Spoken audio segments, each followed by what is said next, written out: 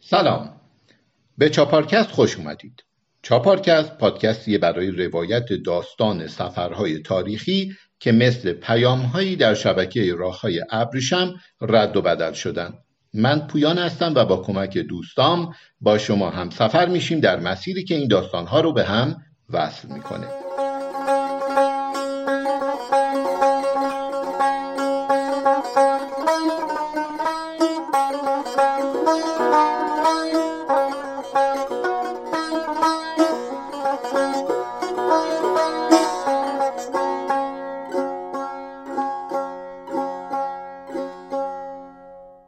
حدود 3 ماه از آخرین قسمتی که منتشر کردیم گذشت.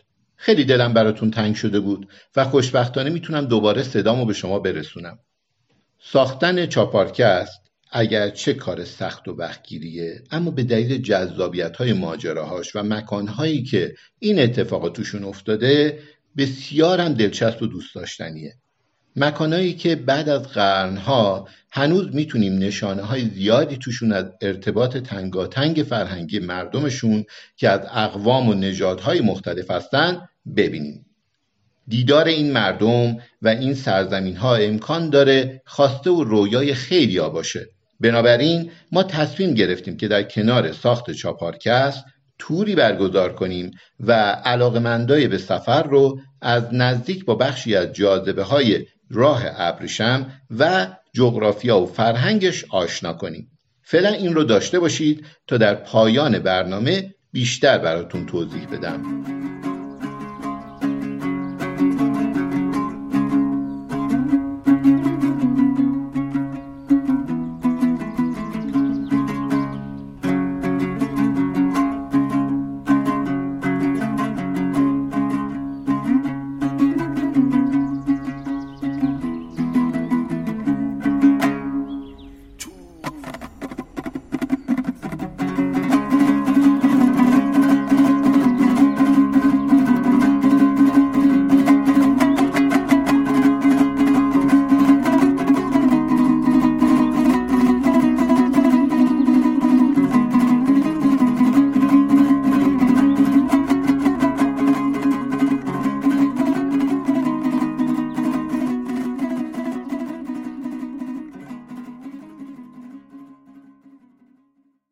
تو فصل قبل براتون داستان سفر ابن فضلان، احمد زکی و ابودلف رو تعریف کردم. فصل جدیدمون اسمش هست یونس خان. در اولین قسمت این فصل میریم سراغ داستان از چنگیز تا تیمور. البته نترسین، این قدم خشن نیستش و همونطوری که از اسمش پیداست به قرن 6 و 7 و 8 شمسی سفر میکنیم. برای جمع‌بندی این بخش مجبور شدیم کلی کتاب مرجع که حدود 4-5 قرن پیش نوشته شده بودن بخونیم که این خودش هم کار خیلی سختی بود و هم خیلی لذت بخش. لذت کشف گذشته.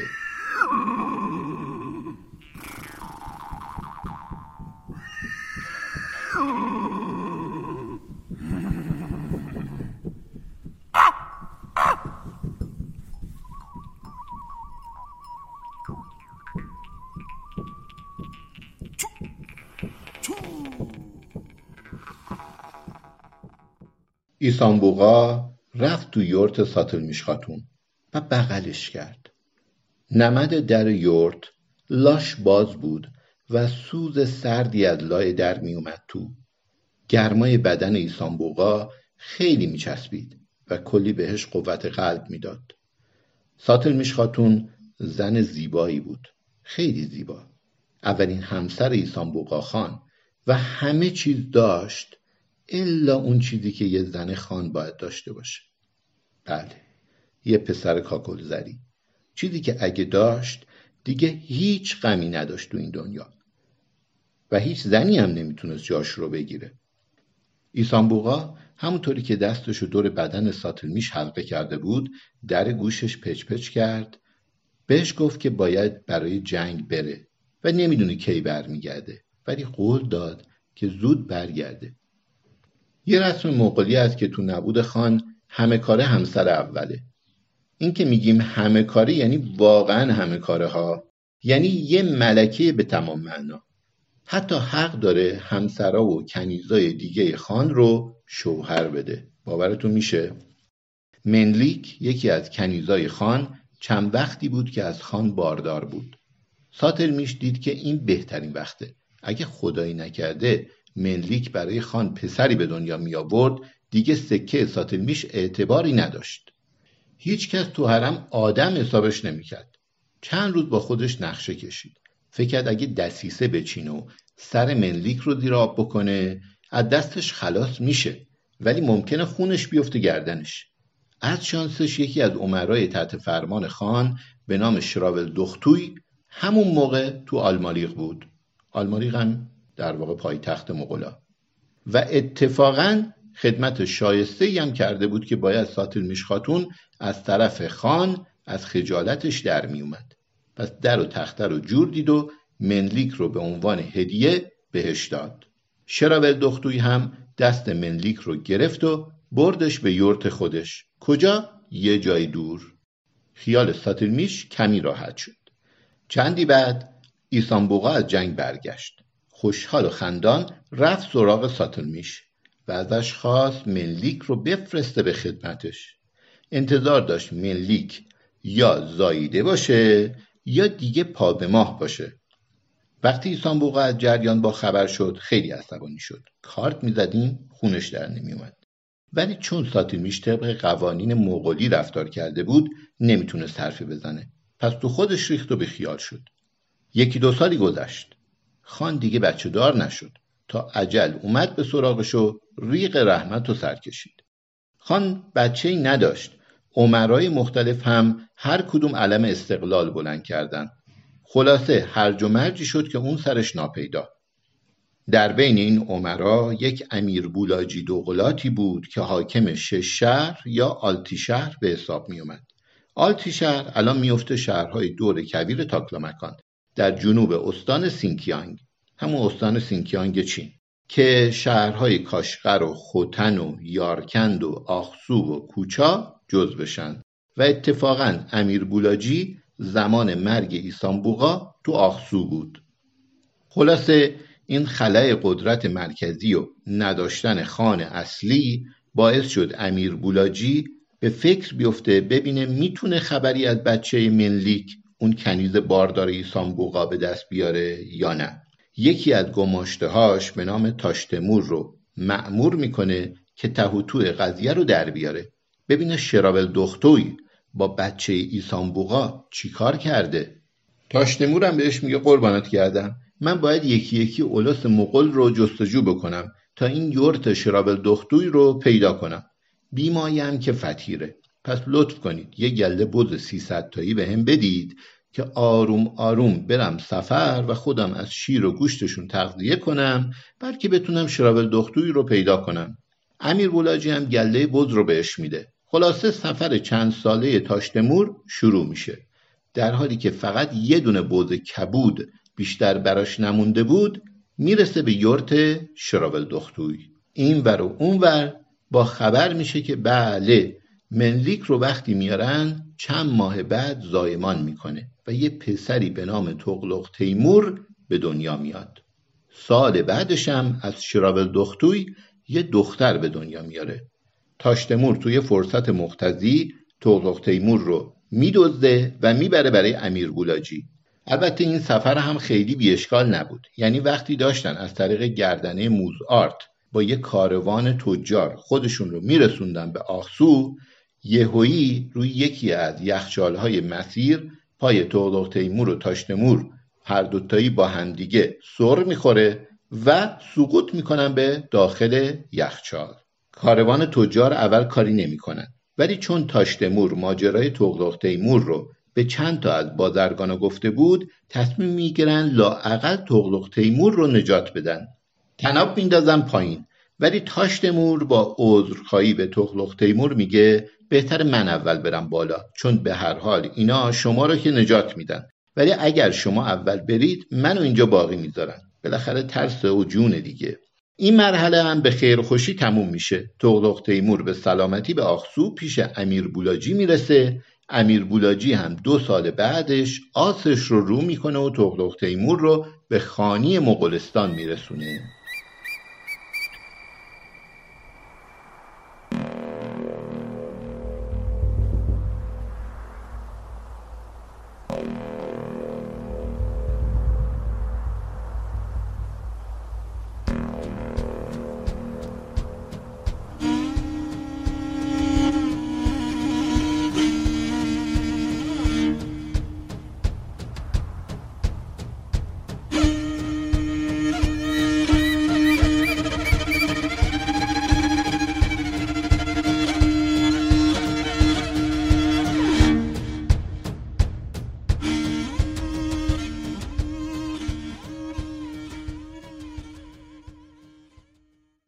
بعد از حمله چنگیز نظم اون روزگار دنیا ناگهان بر باد رفت. قلمروهای حکومتی قبلی بعد از یورش چنگیزخان منهدم شدش. چنگیزخان قلمرو وسیعی که تسخیر کرده بود رو بین پسراش تقسیم کرد. منطقه ترکستان، یعنی همون جا که این روزا به استان سینکیانگ چین مشهوره، و هفتاب و فرارود که قبلا ازشون صحبت کردیم، به جغتای فرزند دوم چنگیز رسید و این بخش یکی از پایدارترین حکومت‌ها در میان حکومت‌های خانات چنگیزی بود و عملاً بقایای اون تا 1-2 قرن قبل هم باقی بوده. چنگیز 4 پسر از زن اولش برته خاتون داشت: جوچی، جغتای، اکتای و تولی که عملاً بعد از چنگیز این پسران همه کاره سرزمین‌های باقی مانده شدند. جوچی و فرزندانش بخش روسیه و دشت قبچاق و شمال دریای خزر و خوارزم یا آرال را تصرف کردند. جغتای منطقه فرارود و 7 آب و ترکستان و بخش‌های شمال افغانستان را داشت.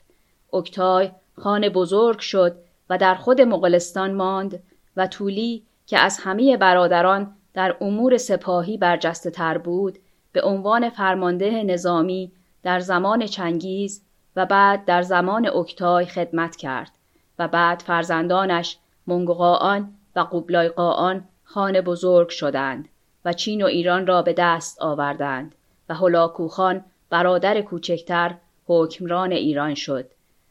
ترکستان در بین سرزمین‌های جغتای قرار داشت. این تغلق تیمور خان که شرح تولد جانشینیش رو اول پادکست اون داستان براتون گفتم، خانی بود از نسل جغتای. خانات جغتایی روزگاری دراز بر تمام یا قسمتی از ترکستان شرقی یا ترکستان چین شامل ایالت سینکیانگ امروزی، کاشغر، خوتن، تورفان، حوزه رودخانه تاریم و شاید بخشای کوچیکی از غرب مغولستان فعلی و همینطور بخشای از فرارود و هفتاب فرمانروایی داشتند. ولی تقریباً با مردن ایسان بوقا پدر تغلق تیمور خان دیگه ضعف خانهای جغتایی به اوج خودش میرسه. مدتی بودش که هر کدوم از حکمرانای محلی یکی از خانواده جغتایی ها رو به عنوان خان دست نشانده علم میکردن و تحت لوای اون خودشون حکمرانی میکردن.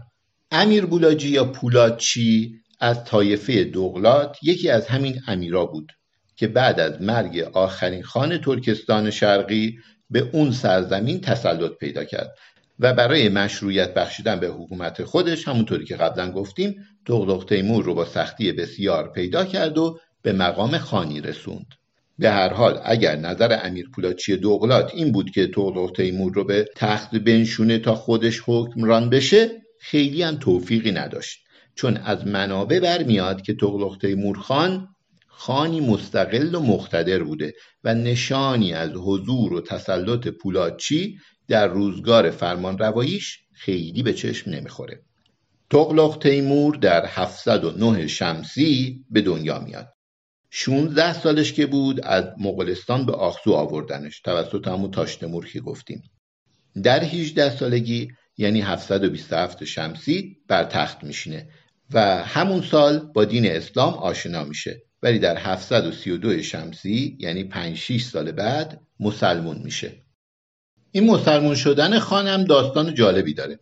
ظاهرا وقتی چنگیز خان در حمله مغول به بخارا رسید، ملاها و روحانیون تاجیک رو جمع میکنه و بخشی رو میکشه، بخشی ها رو هم میفرسته به قراقروم. قراقروم پایتختش تو مغولستان بودش. یکی از این روحانیون شخصی بود به نام مولانا شجاع الدین. وقتی چند سال بعد تو قراقروم شورش میشه، تو دوران پسر همون مولانا شجاع الدین، این پسر فرار میکنه و میره به کتک که یک جایی بوده وسط صحرای تاکلامکان بین تورفان و خوتن، و اونجا وقتی مهاجرت میکنه تبدیل میشه به روحانی ارشد اون محله کتک. نسلا در نسل روحانیون کتک از همین خاندان شجاع الدین بودن تا میرسه به زمان یک شخصی به اسم جمال الدین که این آقای جمال الدین روحانی ارشد در واقع کتک بوده و انگار که به عوالم غیبم یک سر و سری خلاصه داشته. یک روز تو نماز بهشون میگه که خدا شما رو غضب کرده و میخواد یه بلای بزرگی براتون بفرسته. شما هر کاری که دوست دارین بکنید، ولی اگر موندید دیدار به قیامت. عده‌ای همراهش میشن، بقیه هم میمونن. مؤذن مسجد که همراهش شده بود بعد از چند ساعت یادش میفته یه چیزی رو جا گذاشته، پس برمیگرده. شب میرسه به کتک. وقتی کارشو انجام میده میبینه خوب آخرین اذان رو هم بگه. از مناره بالا میره و اذان میخونه، ولی کم کم از آسمون شروع میکنه به ریگ باریدن. چنان شدید میشه که مؤذن تو مناره گیر میفته، یعنی پشت در خروجی پر ریگ شده بود و نمیتونسته در رو باز کنه. صبح میره بالای مناره، ارتفاع ریگ اونقدر زیاد شده بود که میتونست از مناره روش بپره. همه شهر زیر رمل مدفون شده بود. میره تا برسه به شیخ جمال، واقعه رو براشون تعریف میکنه. دیگه موندن به صلاح نبود، پس میرن تا نزدیک آخسو. همون روزها تغلق تیمور تازه اومده بود به آخسو، ولی هنوز خان نشده بود. اون روز قرق شکار اعلام کرده بود، ولی شیخ جمال و همراهاش که نمیدونستن تو گوشه‌ای برای خودشون نشسته بودن. تغلق تیمور یکی رو میفرسته که دستگیرشون کنن. وقتی آوردنشون، تغلق تیمور ازشون میپرسه شما تاجیکا اینجا چیکار میکنید؟ شیخ جمال شرح ماوقع رو میده و میگه از قرق خبری نداشتیم و یعنی از حکم شما تعدی نمیکردیم قربان. تغلق تیمور که از دستشون خیلی عصبانی بود و همون موقع داشت با گوشت خوک مرده‌ای سگای شکاریش رو غذا میداد، رو میکنه به شیخ و بهش میگه که اصلا این تاجیکا آدم نیستن. اصلا بگو ببینم تو بهتری یا این سگ؟ شیخ یه نگاهی میکنه و میگه اگه ایمان داشته باشم من، اگر ایمان نداشته باشم این سگه. تغلق تیمور از این جواب منقلب میشه، به گوشه‌ای میره و پیرمرد رو صدا میکنه. بعد بهش میگه اون چه چیزیه که اگه با آدم باشه آدم از سگ بهتره؟ شیخ براش از ایمان به اسلام میگه. تغلق تیمور گریش میگیره و به پیرمرد میگه اگه خان بشم اسلام میارم، پس هر وقت شنیدی خان شدم بیا و منو مسلمون کن. چند سالی گذشت، تغلق تیمور خان شد، ولی شیخ جمال دیگه رو به موت بود. یه روز پسرش مولانا ارشد الدین رو صدا میزنه و وصیت میکنه که بعد از من پیش تغلق تیمور خان برو و ازش بخوا که مسلمون بشه. شیخ مرد و ارشد الدین رفت به اردوی خان. هر چی کرد راهش ندادن تا اینکه صبحها به صدای بلند اذان میگفت. یه روز تغلق تیمور خان گفت اینی که کله سحر نمیذاره ما بخوابیم و بگیرید و بیارید. بعد ازش پرسید این چه کاریه که میکنی که خواب خوش رو از ما گرفتی؟ داستان رو تعریف میکنه و میگه که پسر شیخ جماله. تغلق تیمور خان هم در مقابل ابراز محبت میکنه و میگه منتظرش بود. اول خودش مسلمون میشه، بعدم اطرافیانش. حتی میگن خان به دست مبارک خودش رو ختنه میکنه. حالا راست و دروغش پای خودش. میگن اون روز 160,000 نفر در اولس جغتای اسلام میارند. اولس یک واژه مغولی است که می شود بر اساس تعابیر جدید کشور ملت ترجمه اش کرد. از بین سرزمین هایی که چنگیز فتح کرد، آن بخشی که به پسر دومش یعنی جغتای رسید، اولس جغتای نام گرفته. مرکز سیاسی این اولس شهر آلمالیق در شمال استان سینکیانگ چین فعلی بود و محدوده جغرافیایی اولس جغتای از سمت شمال تا رود ایرتیش و بالای دریاچه بالخاش، از سمت غرب تا آمودریا یا جیهون و از سمت جنوب تا فلات بدخشان و از سمت شرق در راستای دریاچه لپنور تا کوههای آلتایی ادامه داشت. به این ترتیب مسیر اصلی تجاری که چین را به ایران و غرب آسیا مرتبط می‌کرد، از قلمرو جغتای عبور می‌کرد. اولس جغتای بعد از مرگ او دچار بحران شد و کم کم حکمران‌های محلی جای قدرت متمرکز خان جغتایی را گرفتند و با گذشت زمان قلمرو جغتایی‌ها به دو بخش شرقی و غربی تفکیک شد. در اوایل قرن 8 شمسی به بخش شرقی اولس مغولستان یا جته می‌گفتند و خانات این منطقه را خانات جته. تغلق تیمور خان اولین خان مقتدر جته است و در واقع از زمان او خانات جغتایی عملاً بخش غربی قلمرو یعنی فرارود را از دست دادند. گرچه تغلق تیمور خان خود را وارث تمام اولس جغتای از جمله ماوراءالنهر یا فرارود می‌دانست و برای زیر فرمان بردن آن مناطق چندین بار لشکرکشی کرد. خب گفتیم که تغلق تیمور خان مسلمان شد و از زمان تغلق تیمور که از نوادگان جغتای بود، مذهب رسمی این خانات اسلام شدش و از دین شمنی مغولی دست برداشتند. از نظر سیاسی وقتی تغلق تیمور خان به قدرت رسید، عملاً منطقه فرارود از زیر نفوذ جغتایی ها در اومده بود. همینجا یادآوری بکنم که فرارود یعنی همون منطقه ازبکستان الان و هر کسی برای خودش امیر محلی شده بود، ملوک و طوایفی واقعی شده بود و هر امیری در دعوا و مرافعه با امیر بغل دستیش. این آشفتگی و پراکندگی فرارود مشوق تغلق تیمور خان شد برای ورود به دعوای بین امرای محلی و سرکوب کردنشون تا از نو اونا رو زیر نفوذ خودش در بیاره. ظاهر امر اینطور بودش که انگار تغلق تیمور داشت یک تاز میدان میشد، ولی چرخ زمان داشت دست یکی دیگر رو از آستین در می آورد. لشکرکشی اول تغلق تیمور خان به فرارود یا همون ماوراءالنهر در سال 739 شمسی بود. تو این لشکرکشی بیشتر امرای اونجا رو مطیع کرد، اما حاجی برلاس امیر شهر کش یا همون شهر سبز که نه میلی به همراهی و نه قدرتی برای مقابله داشت، به خراسان فرار میکنه و برادرزادش تیمور گورکان رو به جای خودش میشونه. تیمور هم بی جنگ و خونریزی تسلیم تغلق تیمور خان میشه. بله درست شنیدین، همون تیموری که شما هم میشناسین، همونی که چرخ زمان داشت از آستینش در می آورد. به هر حال تیمور گورکانی به جای عموش حاکم کش یا شهر سبز شد و تغلق تیمور خان به ترکستان برگشت. امرایی که تغلق تیمور در فرارود نصب کرده بود، بعد از برگشتن تغلق تیمور خان به سمت ترکستان و کاشغر با همدیگه شروع به رقابت و دعوا کردن. همین باعث شد قدرتشون رو از دست بدن و بعد از یه مدتی برگشتن دوباره پیش تغلق تیمور خان. دوباره 2 سال بعد یعنی 741 شمسی تغلق تیمور خان به فرارود لشکر کشید تا امیرایی که متمرد شده بودن رو سر راه بیاره.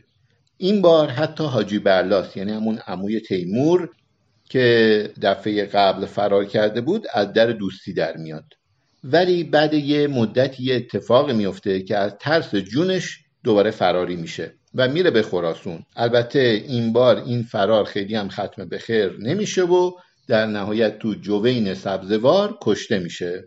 حالا چرا حاجی برلاس ترسید؟ برای اینکه اون موقع یه حاکمی تو خوجند بود به نام امیر بایزید جلایر. گفتم جلایر یاد یه دوستی افتادم، یه خورده داستان تو داستان میشه ولی میگم براتون، اشکال نداره. جلایرها یک قبیله از مغول‌ها بودن که تو لشکرکشی چنگیز خیلی اثرگذار بودن و تقریبا بخش زیادی از شمال چین و ایران رو این قبیله برای چنگیز فتح کرد. تو قرن 8، یعنی همین زمان که ما داریم داستانش رو تعریف میکنیم، یه بایزید نامی بود از این خانواده که حاکم خوجند شده بود.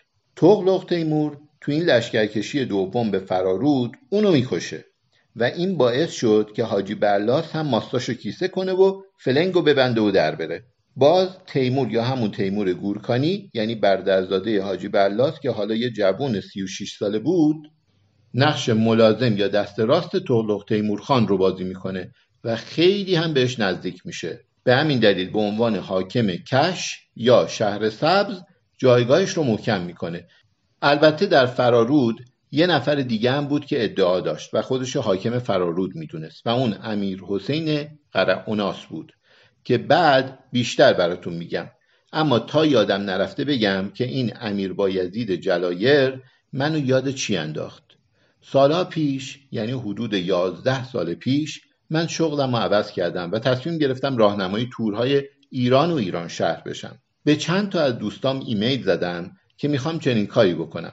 یکی از همکارای زنده یاد پدرم که اتفاقاً چند سالی رفیق کوهنوردی منم بود و بعد همراه خانواده به استرالیا مهاجرت کرده بود بهم جواب داد و قرار شد اولین تور ایرانگردیمون رو با هم انجام بدیم. چرخ دنیا چرخید و من شدم راهنما و طراح و مجری تور و چند سالی این سفرها برقرار بود و دوست کوهنوردم از استرالیا شریکم شدش.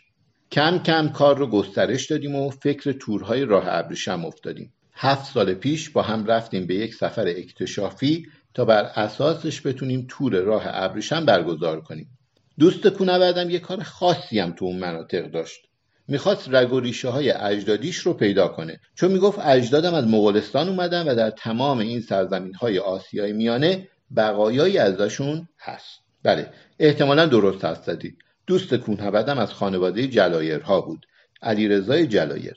این شد که تمام کوچه پس کوچه های ترکستان، چین و قزاقستان و قرقیزستان و ازبکستان و تاجیکستان رو گز کردیم و عجیب این که در دور افتاده ترین آبادی ها یه نشونی از جلایرها ما پیدا می کردیم. قرار شد سال بعد که تور داشتیم علیرضا یه وقتایی از تور جدا بشه و به پسرعموها و دخترعموهاش، یعنی البته دخترعموهای تاریخیش، سر بزنه.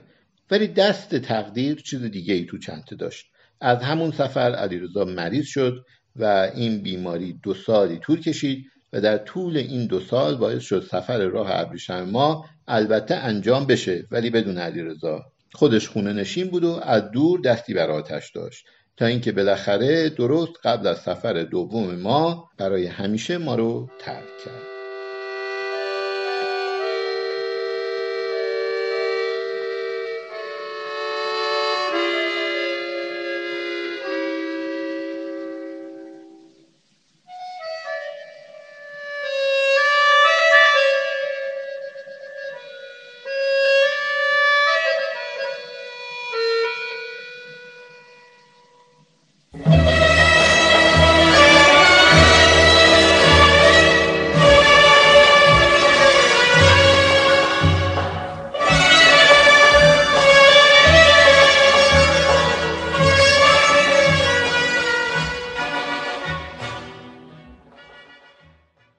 خب رسیدیم به لشکرکشی دوم تغلق تیمورخان به فرارود.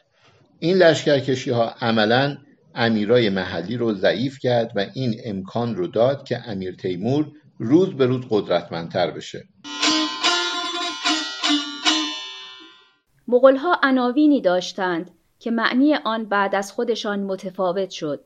مثلا به کسانی که فرزندان پسر چنگیز یا نوادگان آنها بودند و حکومتی تشکیل می‌دادند می‌گفتند خان. اگر زن بودند به ایشان می‌گفتند خانم. امروز ما خانم را برای تمام زنان استفاده می‌کنیم و خیلی وقتها خان را به عنوان آقا. یک لقب دیگر که در زمان مغول‌ها معنی خاصی داشت امیر بود. اگر کسی از خاندانی غیر از چنگیز به حکومت محلی می‌رسید به او امیر می‌گفتند که ارزش کمتری داشت تا خان. مثلا تیمور را امیر تیمور می‌گفتند. در منطقه آسیای مرکزی معمولاً این امیران ترک بودند. حالا بریم کمی بیشتر با این امیر تیمور آشنا بشیم. تیمور گورکانی اولین امیر گورکانی و پایه‌گذار این دودمانه. کسی که بیشتر سرزمین‌های آسیای مرکزی و غربی رو تسخیر کرد. خاندان تیموری یا گورکانی دودمانی مغول‌تبار با فرهنگ ایرانی بودند. گرچه خود تیمور تاتار بود، ولی چون بعد از حمله مغول‌ها دوره خانخانی بود و خان هم یعنی کسی که از نوادگان چنگیز باشه، پس بیراه نبود که تیمور هم دوست داشت یه جوری خودشو به مغول‌ها و خانواده چنگیز بچسبونه. تیمور در زبان ترکی جغتایی به معنی آهنه. تیمور این لقب‌ها رو هم داشت: امیر تیمور، تیمور لنگ، تیمور گورکانی و صاحب قران. صاحب قران این اواخر لقب ناصرالدین شاه هم شد و معنیش شاهی بود که یک قرن شاه بوده و قرن را آن وقتها 50 سال در نظر می گرفتند.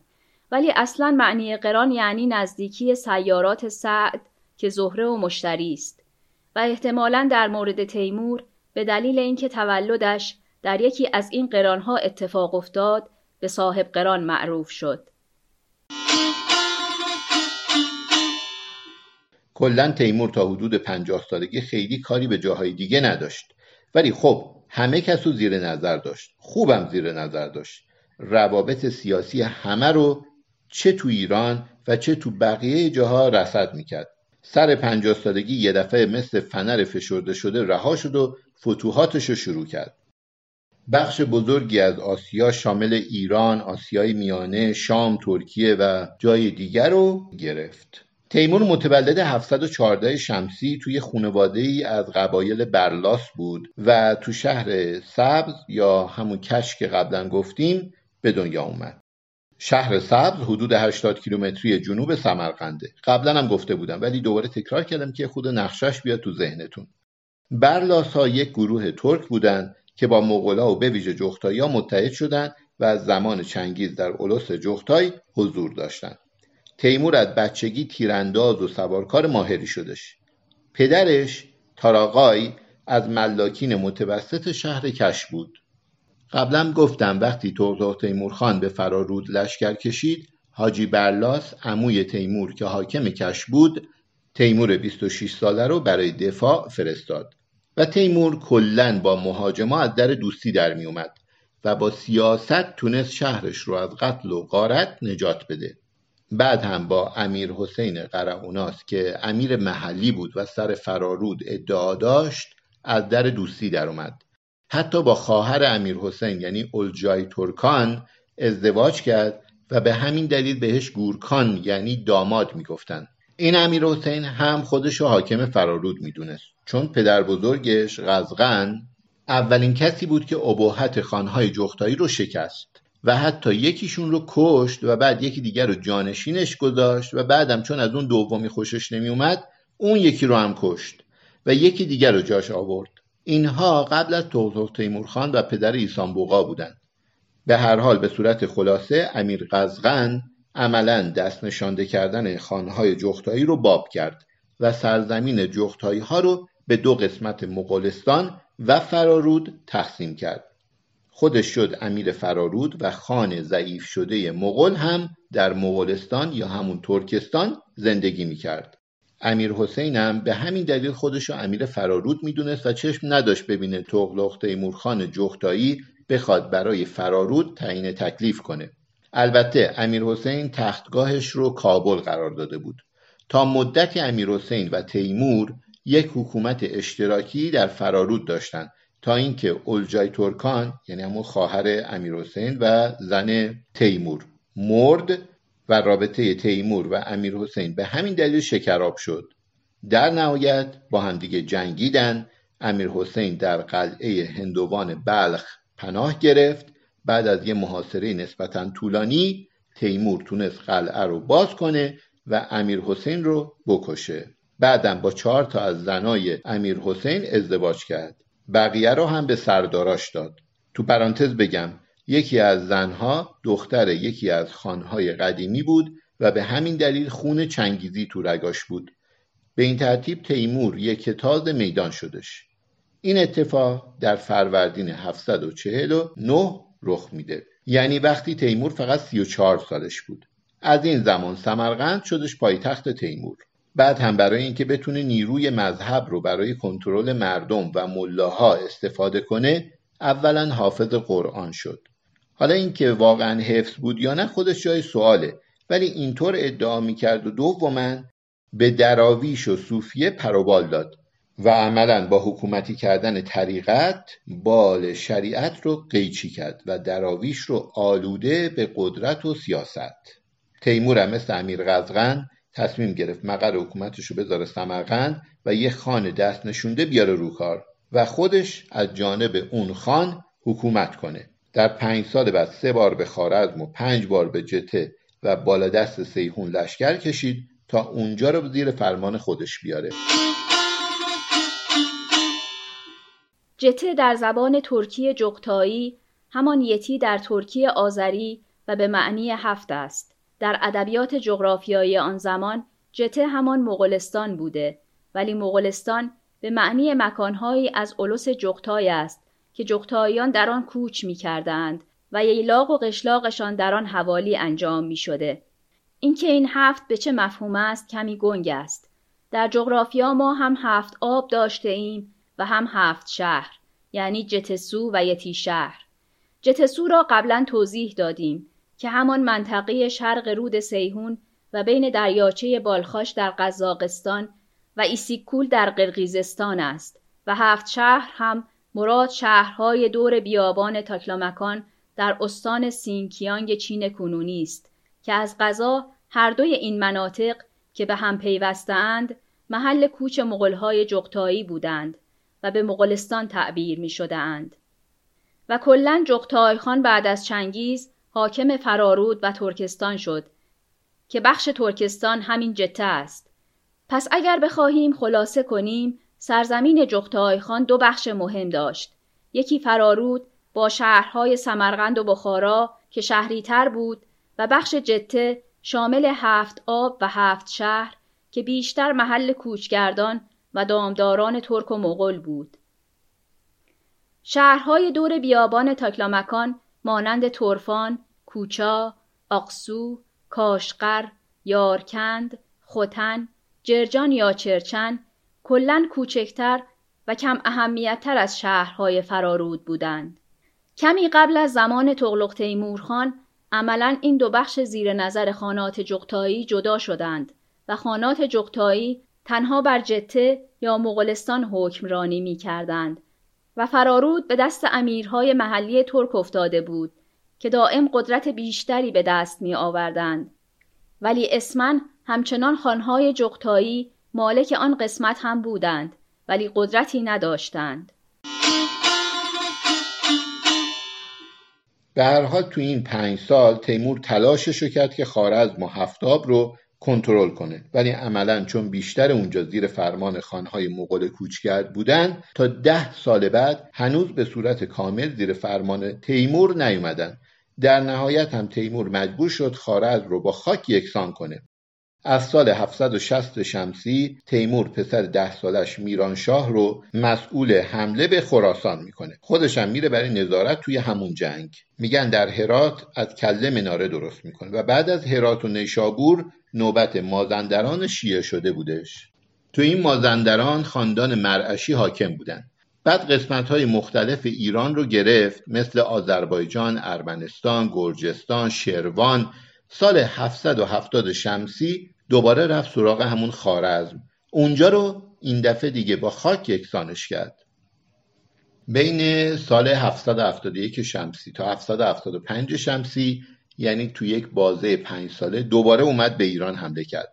البته رد شد و بعدش هم رفت تا مسکو. بعدش برگشت، بلافاصله رفتش سمت هند. این دفعه هر قسمت از متصرفاتش رو هم بین بچه‌هاش تقسیم کرد. حمله به هند در اوایل سال 1399 بودش و 100,000 نفر کشتن به جای گذاشت. دقت کردین؟ 1399. 1399 همون سالی که کرونا اومده بود. نه منظورم 1399 میلادیه که میشه 778 شمسی. ربطی به کرونا نداره.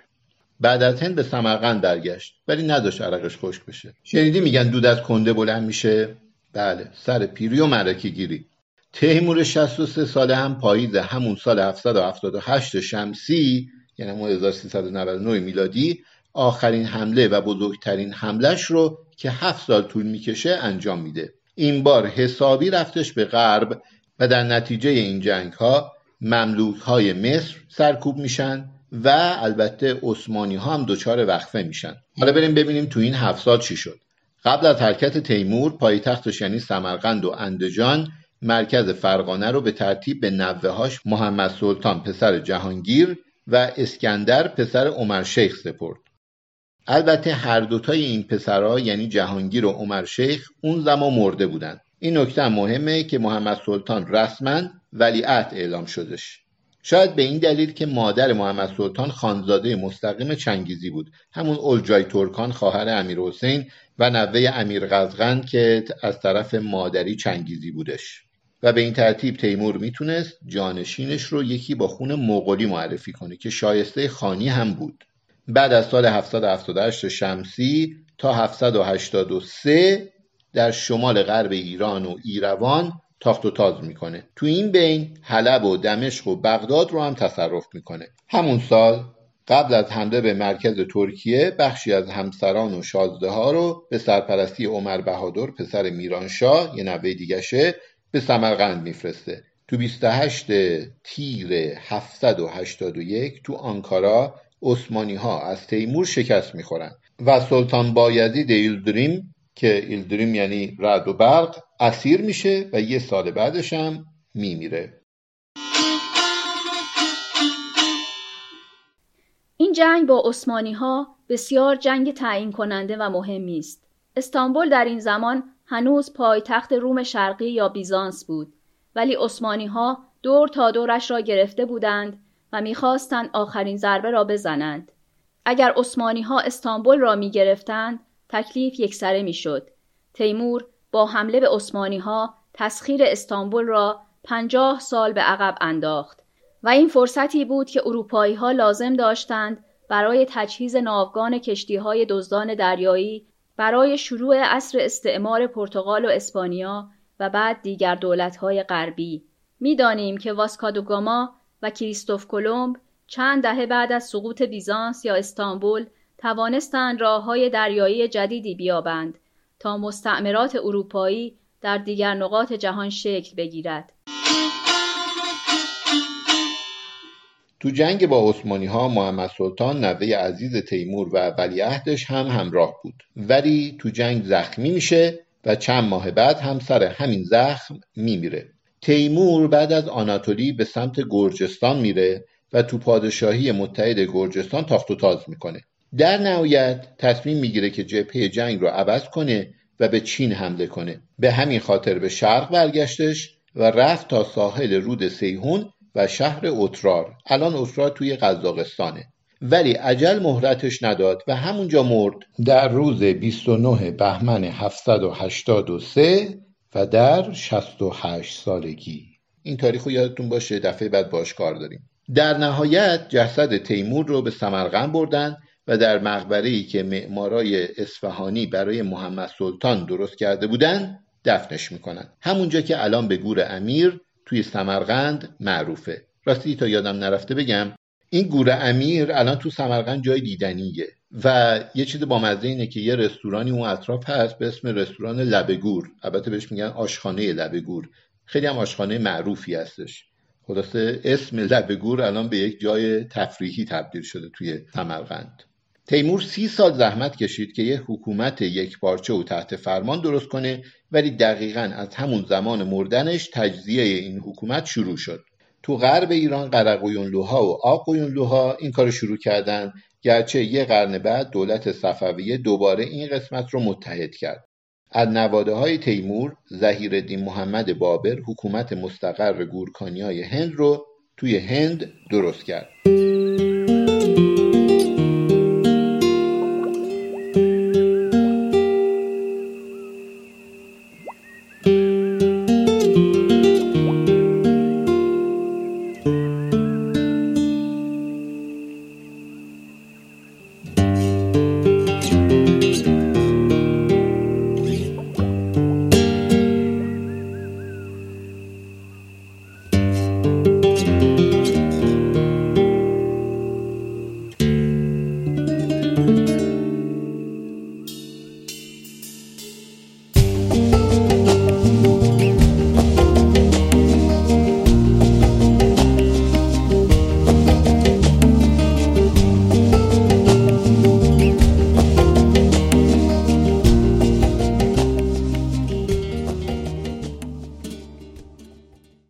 داستان ما دیگه داره تموم میشه، ولی قبل از اینکه قصه رو ببندم میخوام یه نگاهی بندازم به کل شرایط سیاسی مناطق تحت فرمان اولس جغتایی از چنگیز تا تیموری ها.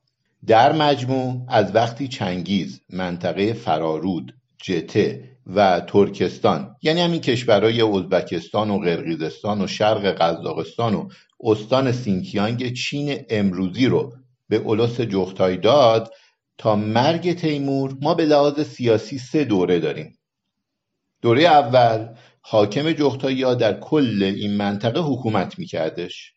دوره دوم فرارود به مرکز سمرقند افتاد دست امرای ترک و مغولستان، یعنی همون جته و ترکستان، دست خانات جغتایی باقی موندش. تو دوره سوم تیموری‌ها کل منطقه رو داشتن ولی خان جغتایی دست نشونده بود. تیموری‌ها میتونستن کلن خانات جغتایی رو از صفحه روزگار حذف کنن، ولی به 3 دلیل ترجیح دادن که خان جغتایی به صورت دست نشانده باقی بمونه. حالا این دلایل چی بودش؟ اولا جغتایی‌ها هنوز زندگی عشایری داشتن و کارشون حمله و غارت بود. چون محل زندگیشون کوه و بیابون بود، خیلی هم قابل سرکوب کردن نبودن. اگه خان دست نشانده تیموری‌ها نبود، اولا شهرهایی که حمله می‌کردن همین سمرقند و بخارا، یعنی شهرهای اصلی تیموری‌ها بود. دوما امرای ترک زیر دست تیمور کلاً عادت کرده بودن حاکم خون چنگیزی داشته باشه. تیمور خان نبود، یعنی از نوادگان چنگیز نبود، پس باقی امرای ترک حاضر نبودن حکم تیمور رو اجرا کنن، چون میگفتن اونم یکیه مثل ما. ولی اگه خان دست نشانده بود با خون چنگیزی، این مسئله هم حل میشد. سوم، یه بخش مهمی از سپاه تیمور مغولای جغتایی بودن. اگه خان دست نشانده و تحت فرمان تیمور نبود، این بخش از سپاه توی بحرانها میتونستن پشت تیمور رو خالی کنن. به هر حال تیموری‌ها به این دلایل خان جغتایی رو حداقل تو ظاهر حفظش کردن و بهش یه خودمختاری مانندی تو منطقه مغولستان دادن. البته این مغولستان در واقع سر راه ابریشم بین سمرقند و چین بودش. داستانی که دفعه بعد میخوام براتون بگم در مورد یکی از نوادگان تغلق تیمورخانه به نام یونس خان که یکی از خانهای دست نشانده تیموری بود. با ما همراه بشین تا ببینیم دفعه بعد چی میشه و وضعیت راههای ابریشم در دوران تیموری ها به چه صورتی بوده.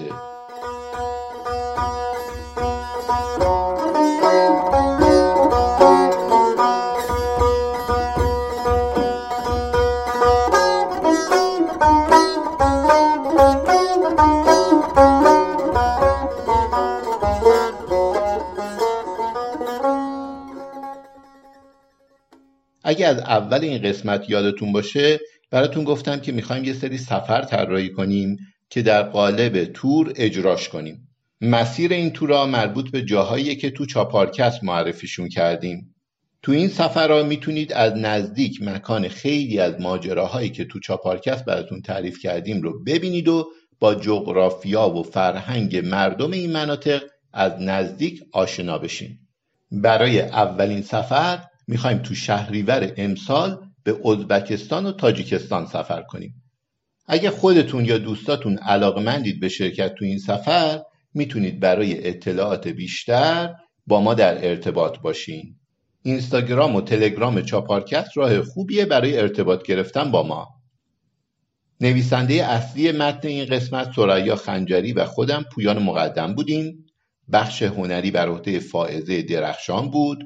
آیدای محمدی با اینکه تو سفر بود ولی همچنان مدیریت بخش تلگرام و اینستاگرام رو بر عهده داشت. موسیقی تیتراژ و خاتمه هم هدیه دوستای خوبم روح الله صفاییان و احسان خضرلو به چاپارکست بود که با الهام از قطعه زنگ شتر اجرا شد. اگه دوست داشتین اطلاعات بیشتری در مورد جغرافیای این سفر و نقشه‌های مربوط و یا عکس‌ها و موقعیت فعلی اونها و یا منابع این بخش از پادکست به دست بیارید، شما رو دعوت میکنیم که از صفحه اینستاگرام و کانال تلگرام ما دیدن کنید. تو اینستاگرام و تلگرام میتونید چاپارکست رو با این دیکته پیدا کنید: CHAPARKST. PARCAST چاپارکست. لطفاً تو اینستاگرام و تلگرام یا کست باکس برامون کامنت بگذارید و نظراتتون رو بدید. نمیدونید چقدر با این کارتون بهمون انرژی میدین و چقدر برای بهتر شدن کارهایی که میکنیم موثره. پس این کارو حتما بکنید و فراموشتون نشه. اگه این پادکست رو شنیدید و به نظرتون خوب اومد، لطفا ما رو به دوستاتونم معرفی کنید. بقای هر پادکستی به مخاطباشه. امیدوارم با کمک شما بتونیم مخاطبای واقعیمون رو پیدا کنیم. بعد از خداحافظی آهنگ آیرلیق با خوانندگی رشید بهبودوف رو براتون پخش میکنم که قطعه ازش رو تو پادکست استفاده کردیم. همینجا یادآوری بکنم هر موسیقی که تو پادکست استفاده کردیم رو از این به بعد تو تلگرام پخشش میکنیم. تا قسمت بعد و تا قرار دیگه برقرار باشید.